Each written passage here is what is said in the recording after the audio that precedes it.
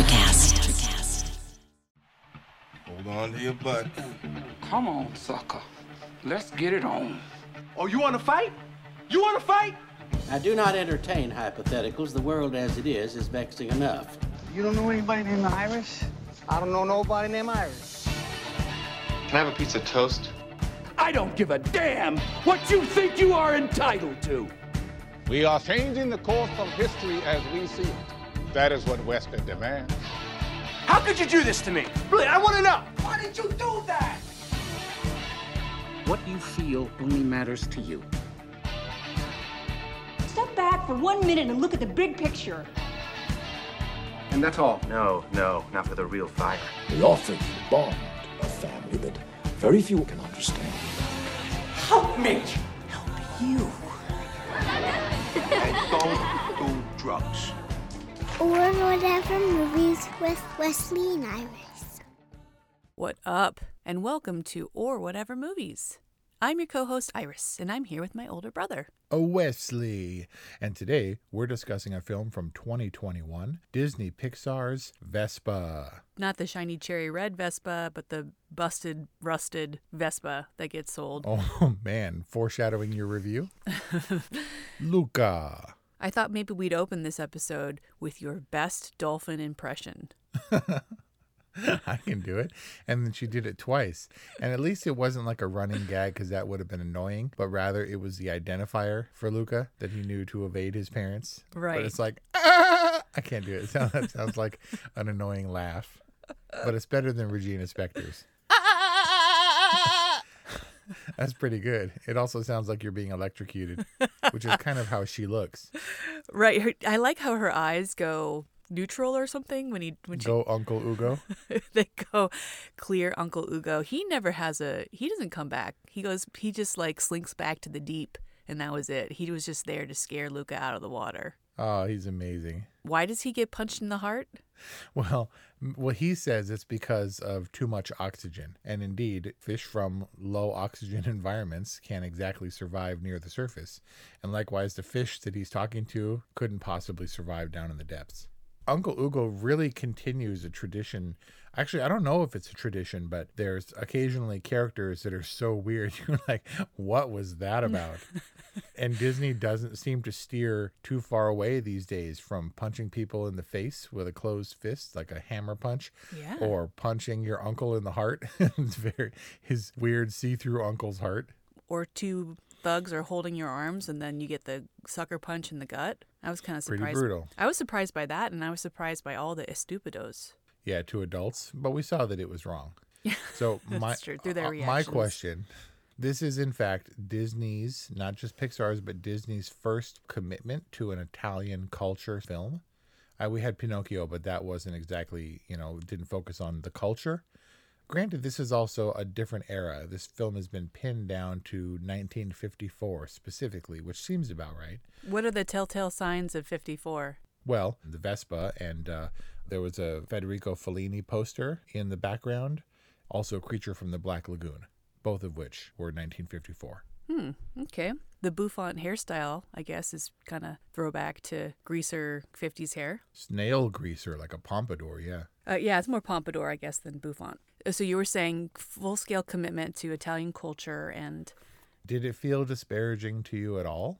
Oh, to Italian culture? I did find it curious that the lead characters, the three leads, all have neutral movie accents, a Western American accent. And I was wondering if that was intentional or if that was just a byproduct of specific casting. But it did seem a little strange to me that the villain has this heavy Italian accent and the lead characters don't. So Jacob Tremblay, who plays Luca, is from Canada, and he has what he calls a Canadian American accent, and it was proposed that he speak in an Italian accent, but then they dropped that. I guess it was more naturalistic, particularly when you're working with kids, but also none of the three primary cast members are Italian, and in fact, the only Italian cast member that's verified is Hercule, who has a strong Italian accent. Played by Saverio Raimondo. It's about widespread appeal, I guess. Does it have to be Italian? I don't know, because they certainly went for it with Italian culture, and there were obviously hints of a strong accent whenever they would pronounce names or places or certain words.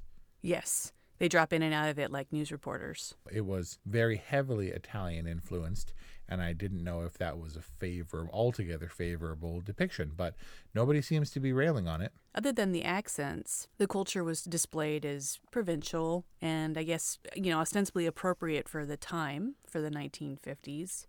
I don't know that sea monsters were portrayed so favorably. But that is also part of the Italian culture, this idea. Because I thought the same thing. I didn't know anything about Luca. I just knew that it was about a boy on the Italian Riviera. And then it doesn't start with the boy on the Italian Riviera. And I was like, we're doing sea monsters? But that's as strange as focusing on a movie set in Greece and you're like, Krakens? But it's just a part of myth and legend, right? I guess so. I like the perspective shift where the sea monsters call people land monsters, right? It's just a matter of perspective. But the sea monsters are decidedly not barbarian, but savagey. I mean, they're uneducated, technologically not advanced, provincial, kind of more pastoral shepherding folk, albeit underwater. So I watched very closely, and when we're on land, they eat a lot of pasta, right? In fact, that's the only thing they eat other than ice cream. But do they eat those fish that he was hurting? Do the sea monsters eat the fish underwater? Right. I was trying to figure out what their diet was, because above ground, on land, they only ate pasta, because Kelly had theorized that they're not shepherding the fish for food. They're shepherding fish kind away from the land monsters, hiding them and stuff and moving them out safely and then herding them back in when a boat goes by overhead. I think they have, a harmonious, ocean life where they take what they need, but they don't take more than they need, like the land monsters. Yeah, we're terrible that way. But they gotta eat fish. But I mean, I don't know that they're barbaric. They have clothes and stuff. Yeah, they magically have like their seaweed clothes when they what do they call it? When they do the change? I don't know. He referred to it somehow like let's do the change. But did the mom have a dress, or was that just the orientation of her scales or whatever underwater? I don't think it matters, because they're all a mess downstairs anyway. Like, it's just all a mess of like gills and fins and tentacles or whatever. But they were wearing some kind of clothes undersea, and then when they pop up to the surface, they have their conveniently placed seaweed garments to preserve their modesty. Right. And once they're in land monster clothes, they're also very conveniently not camouflaged. But they blend in. There's nothing about them that's sea monstery when they do the change. The quick drying effect is probably what I figure to be the closest direct association with splash, right? Once you dry them off, they're fine. But if they touch the water, bam, you got fins or scales or whatever. But the clothes were unlike splash, because they were covered up, and she was not. Maybe it's just a Disney Plus thing. Maybe theatrically they're naked in Luca, and then on Disney Plus they added the seaweed shorts and stuff in post because of the Splash fuzz butt controversy when they reissued it. I don't know. Is anyone seeing Luca theatrically? No, Pixar is pretty upset. They worry that Disney is losing faith in the company as a marketer. I mean, for a minute there, Pixar really held Disney together in around 2000. But Pixar is saying that we understand Soul. It was released. There were posters all over the theaters before they shut down for Soul, and then ultimately it was released streaming and on Disney Plus. But now with more people being vaccinated, they canceled about 3 months ahead of the premiere, canceled the theatrical release altogether. So obviously for awards consideration, it has to run, and it will run at the El Capitan Theater for a limited time, but otherwise no theatrical release. And Pixar employees are not happy about that. Well, was it fortuitous? Does Luca, the film, deserve a huge, splashy, pun intended, marketing campaign? Marketing is much more important than people realize. It stirs up anticipation for the movie, excitement, and when there's a lack of marketing, because where it's like, Luca, there's a new Pixar movie, where did Luca come from? And then you go into it with like, so they didn't heavily promote it, are they not? Because The Good Dinosaur also came out of nowhere, at least in my opinion, and that it makes sense, because a considerable amount of any major movie's budget is the advertising. So maybe this was strategic. Maybe the lack of marketing campaign, and maybe this is how it should be. You know, the marketing investment correlates with the quality of the film. It's sad to think so. But aside Where are these from Pixar concerns coming from? Who's voicing them? Because this is from the animators who spent a long time on Luca, for them to be like, no, this is going to go straight to Disney Plus. We're going to avoid theaters altogether, which obviously is a sign of prestige, especially in this day and age. But also that Disney would choose to just throw it up on Disney Plus without the premium paywall that they gave to Raya and the Last Dragon and Mulan. Curious. And not to disparage the quality of Luca, it's a beautifully made film. I do have some qualms with the story, which I'm sure we'll get to. But beautifully made, gorgeous looking. So when you say beautifully made, the difference is made all around with real skill and obvious precision, or, of course, it's beautiful. It's the stunning Italian Riviera and the sparkling sea and the lush trees and the sun-baked village and all that stuff. But was there a tremendous amount of Pixar flair? I mean, the setting certainly doesn't hurt it, right? The setting is gorgeous. But I think there's something subtle about this film. There's something understated about its grandeur, to the attention to detail, the vibrancy of the colors, the way that the light plays in the little Riviera in town. Even the characters are they're a little bit more cartoony, and they've got Wallace and Gromit mouth. But they're so cute. Was that jarring for you at all, getting on board with this style of character design? Luca, in particular, is such a likable, cute character, such a good kid, that it all seemed to jibe. Ultimately, did you like it? Animation-wise, did you feel like Pixar was pushing the envelope? I got on board, but I couldn't tell if it was pushing the envelope to where we're now going to embrace stylistically a style consciously and really knock it out of the park. This is going to be the best Wallace and Gromit looking movie ever. But in a way, like, this was a low stakes movie that didn't have super fantastic elements. And I'm hearing now that that was not the filmmaker's intent. There was actually a climactic sea monster transformation big scene. And I don't know to what degree or who that would have involved, but they opted out of that big, flashy Pixar-style finale sequence and opted for the quieter, just the two boys, real level of understanding and acceptance that comes from the town at the finish line of the race, of the of what they called the traditional Italian triathlon, which is a thing that brought the Italian the homages they made into question for me. Is there a thing where you have to eat pasta as fast as you can after and then jump on like a 10 speed?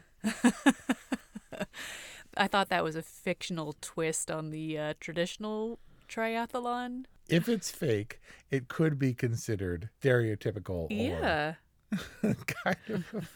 I really hope, though, if we had that team and there was a division of skill, I definitely would be the pasta dude, right? And you'd be on like swimming or something. It's a very inclusive approach to the typical triathlon. So my thing for Pixar movies, right? What's my Pixar thing going into a new Pixar film? That Pixar chooses one thing to forward in the medium of animation. On what can we hang our hat? Where Luca did that thing and Toy Story 4 did that thing.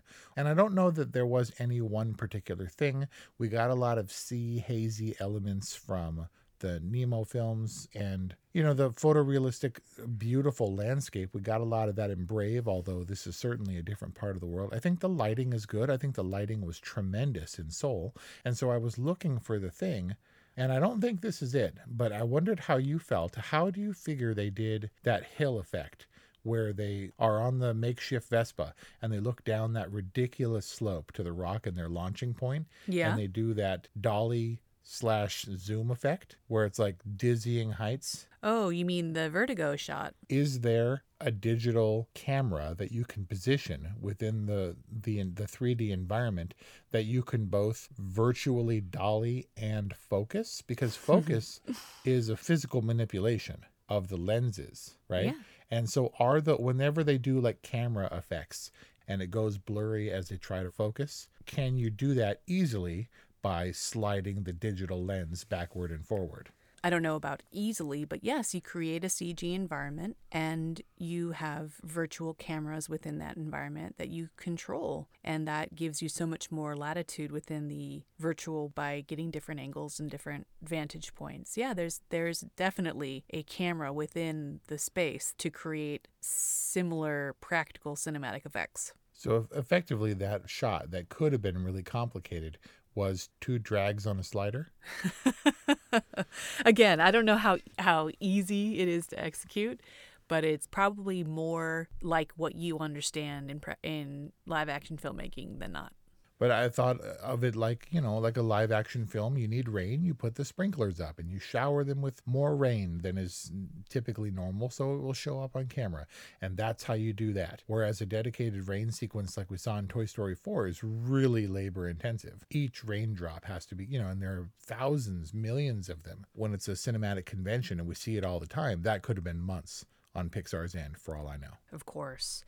But an important shot or moment to understand how scary this would look, how the characters really need to overcome something in order to attempt the hill, whether it's the original one that they do on their makeshift Vespa or the one that they have to face in the Porto Rosso race, the triathlon. Yes. That said, still, they changed the time machine in Back to the Future from a refrigerator to a car because they're afraid that kids are going to climb into a refrigerator. I continually marvel at Disney and how it doesn't seem to shy away from kids punching other kids in the face these days. But also, this movie kind of is pretty dangerous, right? If you're going to emulate any of the stuff you see in LUCA, you're probably going to get hurt. Yeah, cliff diving. Yeah, the kids have the benefit of once they hit the water, they know they're not going to drown. They know they're safe.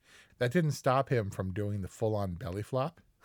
From Alberto recommending that he stare directly into the sun. Oh, that was the worst.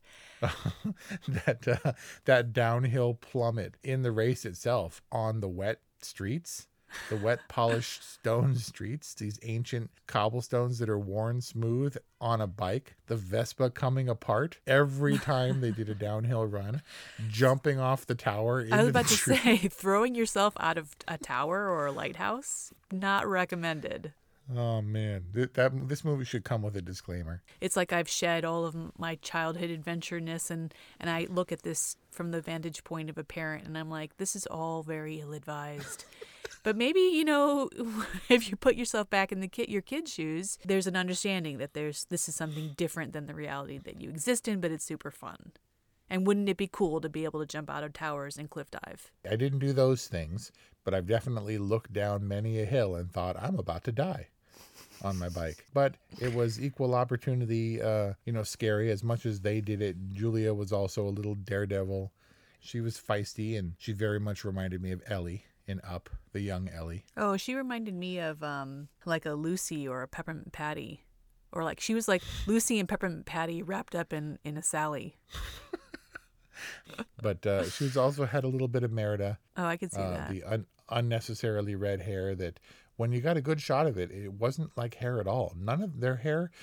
So the cartoony style was meant to be a certain style, the Wallace and Gromit type style animation, because it also was decidedly unphotorealistic. When you look really closely at the hair, it's got that chocolate pudding kind of solid Happy Meal feel.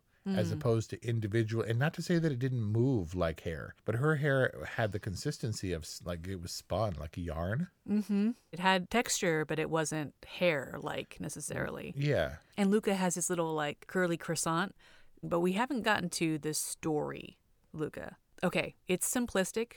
I'm down with that. It's fun and adventurous, and the characters, they go from one adventure to the other. Great, I get it. Nice set pieces. But I have a real problem with Luca as a main character. As cute as he is, and he's a good kid and all that stuff, and he's breaking out of his not his good kid shell, maybe realizing that there's a life of adventure that awaits him if he can only just be brave. All this to say that I feel like Luca he's not a self-realized character. He's not a character who's out there pursuing his destiny, making things happen against all odds.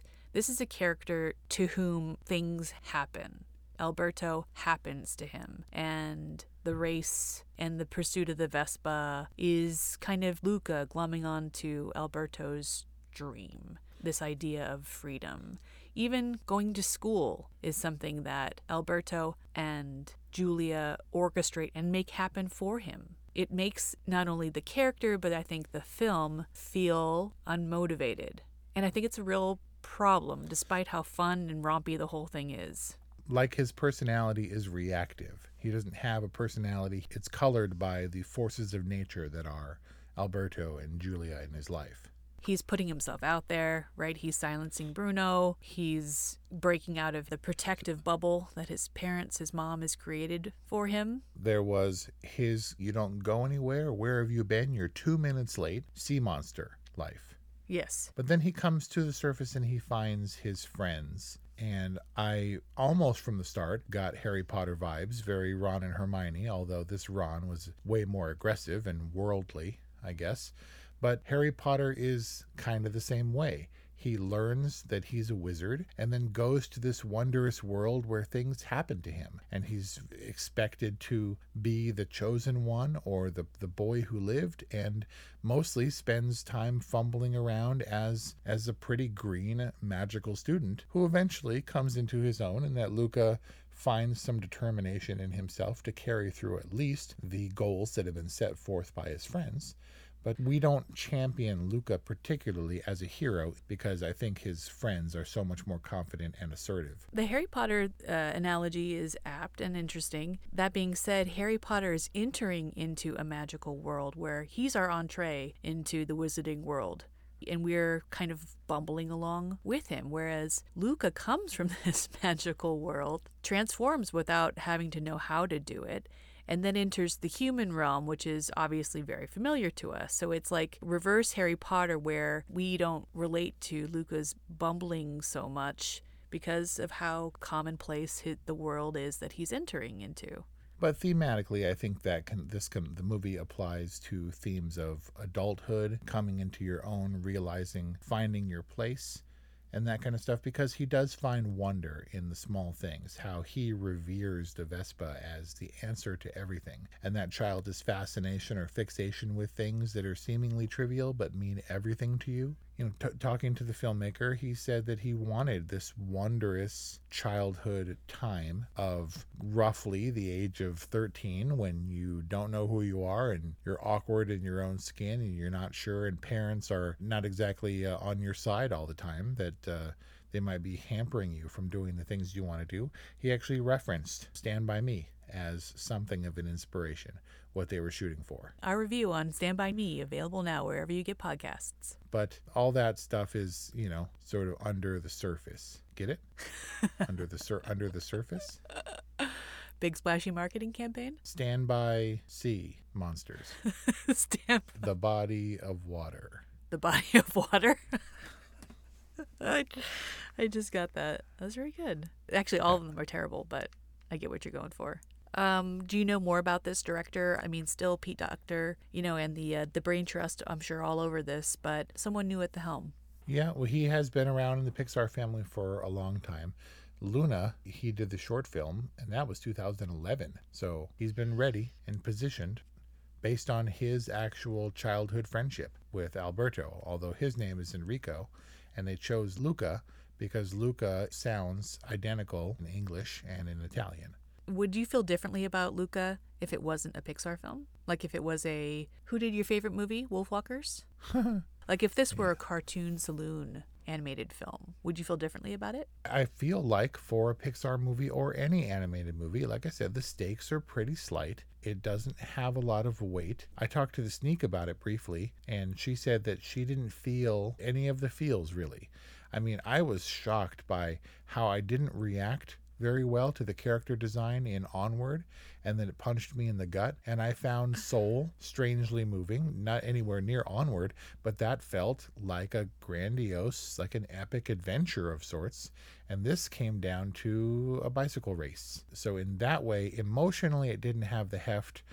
Character design took me a long time to get over, but then within that framework, I saw the cleverness of the narrow escapes where they would get wet and change into their sea monster form, and they'd have to conceal it or push him off the boat or dry him off really quickly and stuff, or jumping in and out of the water and changing, and all that was cute and typical, I think, of Pixar in its sort of cleverness and how it uses its animation in a way that you could never do in claymation or in traditional filmmaking. And then it came down to the, pretty thrilling, scary, equally implausible, but very dynamic race where Hercule is riding on the handlebars, one foot on the handlebars, one foot on the seat, trying to spear the sea monsters that are threatening to take away his glory in the rain.